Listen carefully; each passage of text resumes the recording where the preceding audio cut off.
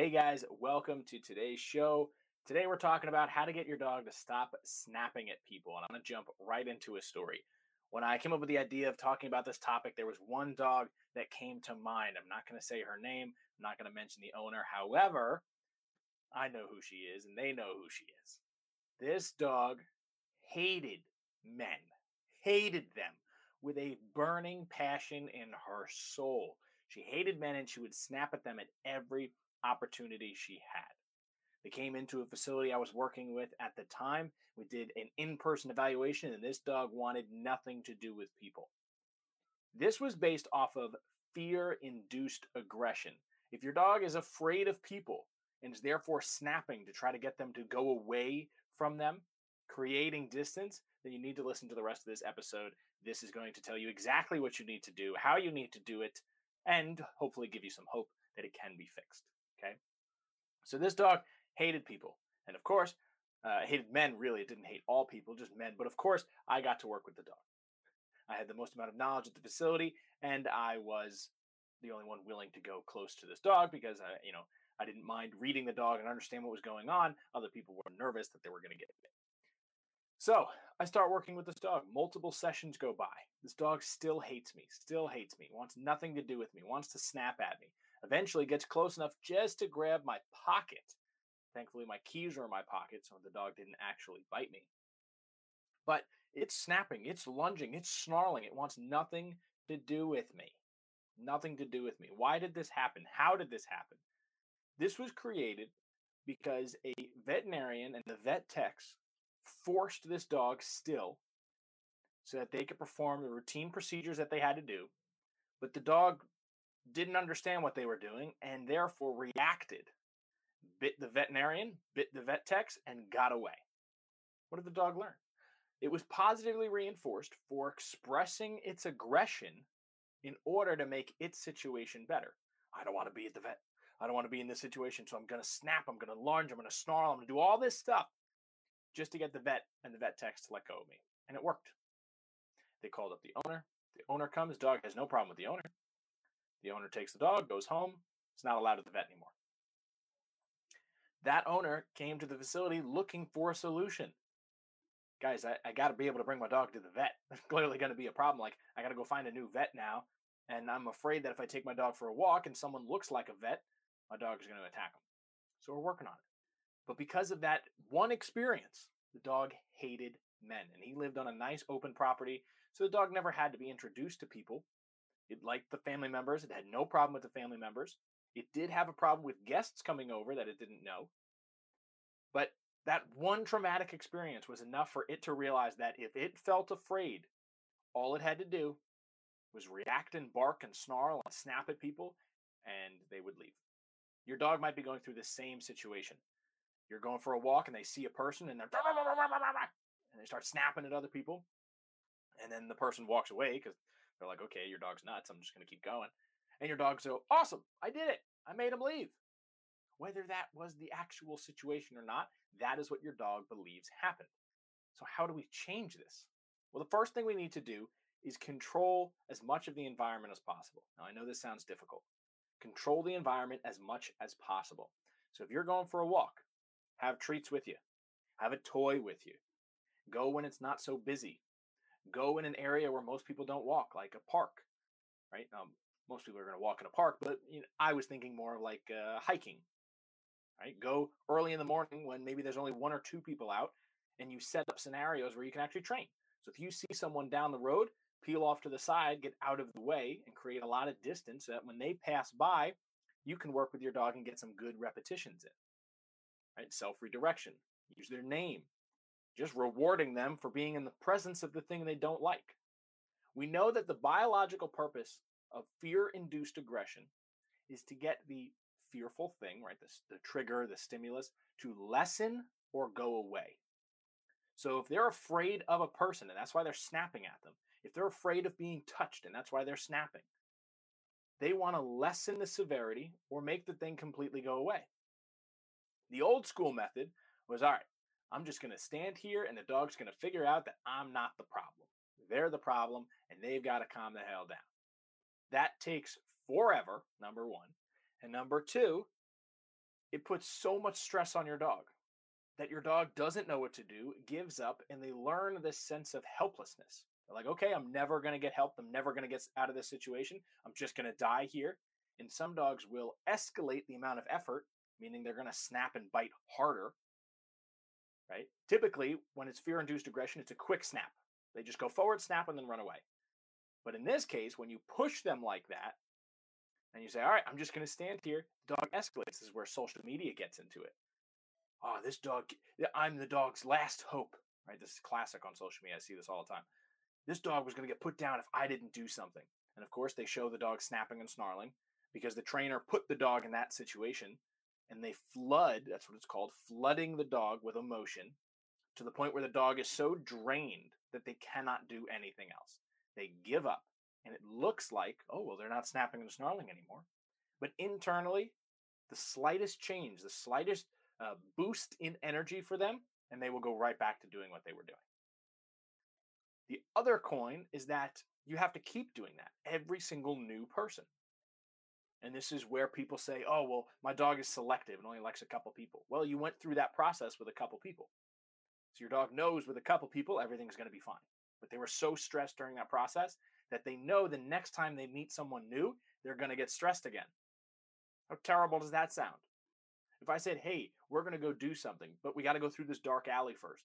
And you're like, okay, I don't really want to go through the dark alley. Is there another way? And I'm like, nope, we got to go through the dark alley. And we just stood in the dark alley until you got over it. And then we could leave the dark alley.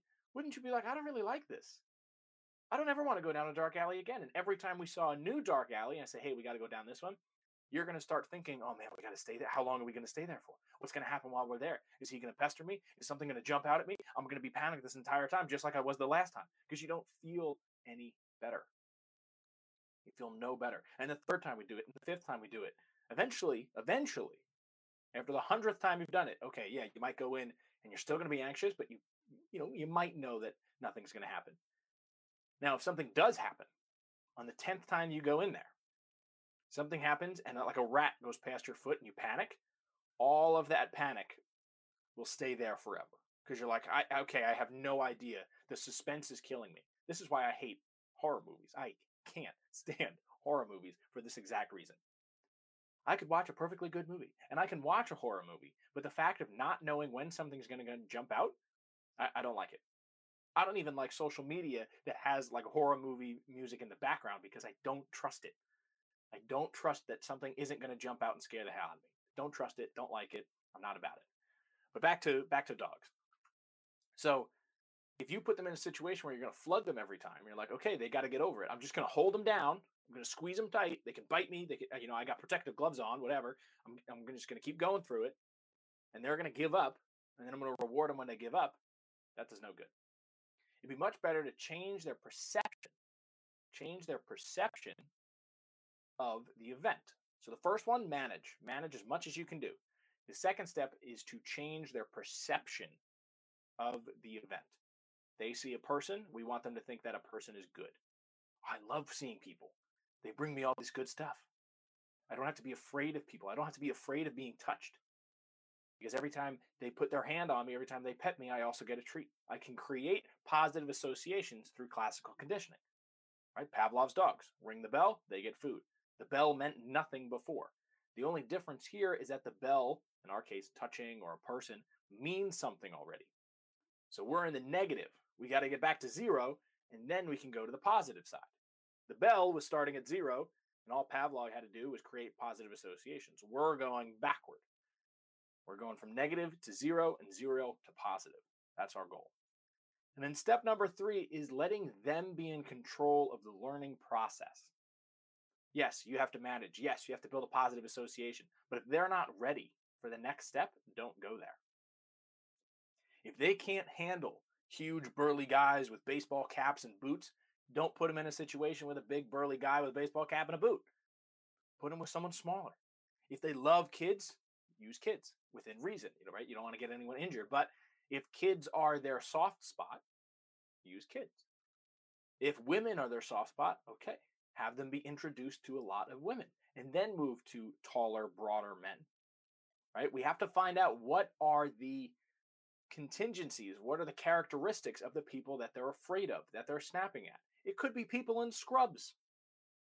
It could be people in scrubs. I know that one of the thought processes we had with the dog I mentioned earlier was it didn't like me because I smelt like dogs. I was working with 36 dogs a day, and that was the last appointment of the day.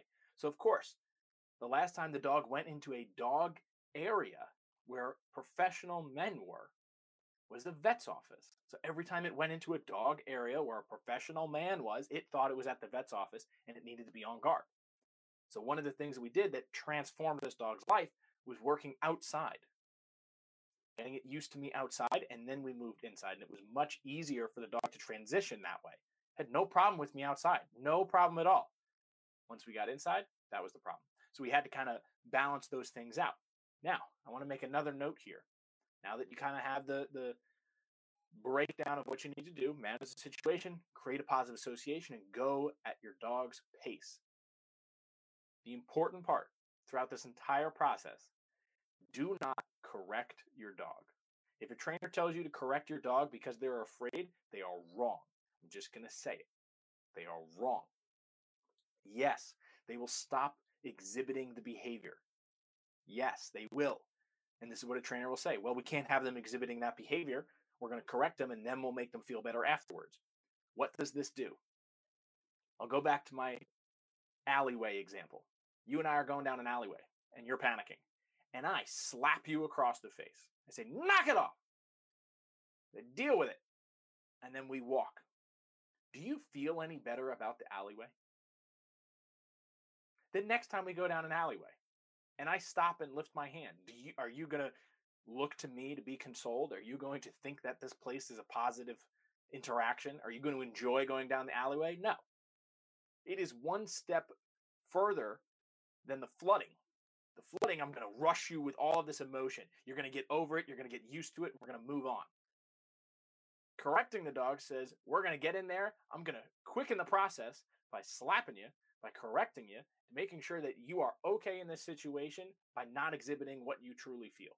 This is where people have trauma and they spend years going to therapy. I don't want your dog to go to therapy. Although, right, it might be cute to have a dog laying on a couch and with a monocle and whatever, right? We don't want dogs going to therapy. And when a dog is fearful, aggressive, and you correct them, they shove all that emotion down to the point where they will not express how they feel and will just act. I have seen this countless times before. They are so afraid and they are so terrified of showing what they feel. They don't growl. They don't get tense. They don't shift their eyes. They don't pin their ears back. Nothing. They just snap. People say, I've never seen that before. I've never seen that interaction before. The dog just turned on me like a wild animal. That's what I've heard recently. I'm working with a Rottweiler. The dog just turned on me like a wild animal. It's because it was afraid. And it was corrected so much because someone thought that, oh, I can't have this in my dog. I can't have this with my puppy. I'm going to correct it at a young age. And then they learn not to express their emotion. Same thing happened with the dog I was talking about earlier. A couple of weeks into our training plan, I said, hey, what did you do before you came here? When this first became a problem, what was like your first thought? And this actually taught me to ask this question much earlier. This was, again, in my early part of my career. And now I ask all the time, what have you done already? What have we already tried so that we can quicken the process? And he said, oh, well, we use an e-collar at home. And I said, whoa, okay. I have no problem with using an e-collar if it is, one, absolutely necessary, and number two, if done properly. Now, my caveat there is if it's absolutely necessary. I don't think in many cases it is. In fact, all cases. Anyway, point being, we had a discussion about the e-collar, and he said that the first thing he did was he would go for a walk with the e-collar on, and every time the dog reacted to men, it would get shocked. It would get electric stimulation, as some people like to say. It would get corrected. So based off what I just told you, what did that create? I see a person, and I make a negative association because I'm getting this stimulation I don't like, which is supposed to stop me whenever I see that person. So every time I see that person, I'm going to get stimmed. I'm going to get electrocuted. I'm going to get shocked, right? So now, not only did we have a bad experience at the vet's office, but they had a bad experience because the dog was corrected every time they saw a person. That does not help. It did not help at all.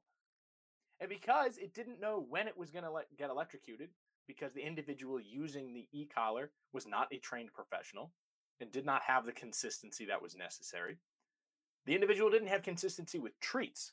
So I guarantee it did not have consistency with the e-collar. So the dog was guessing.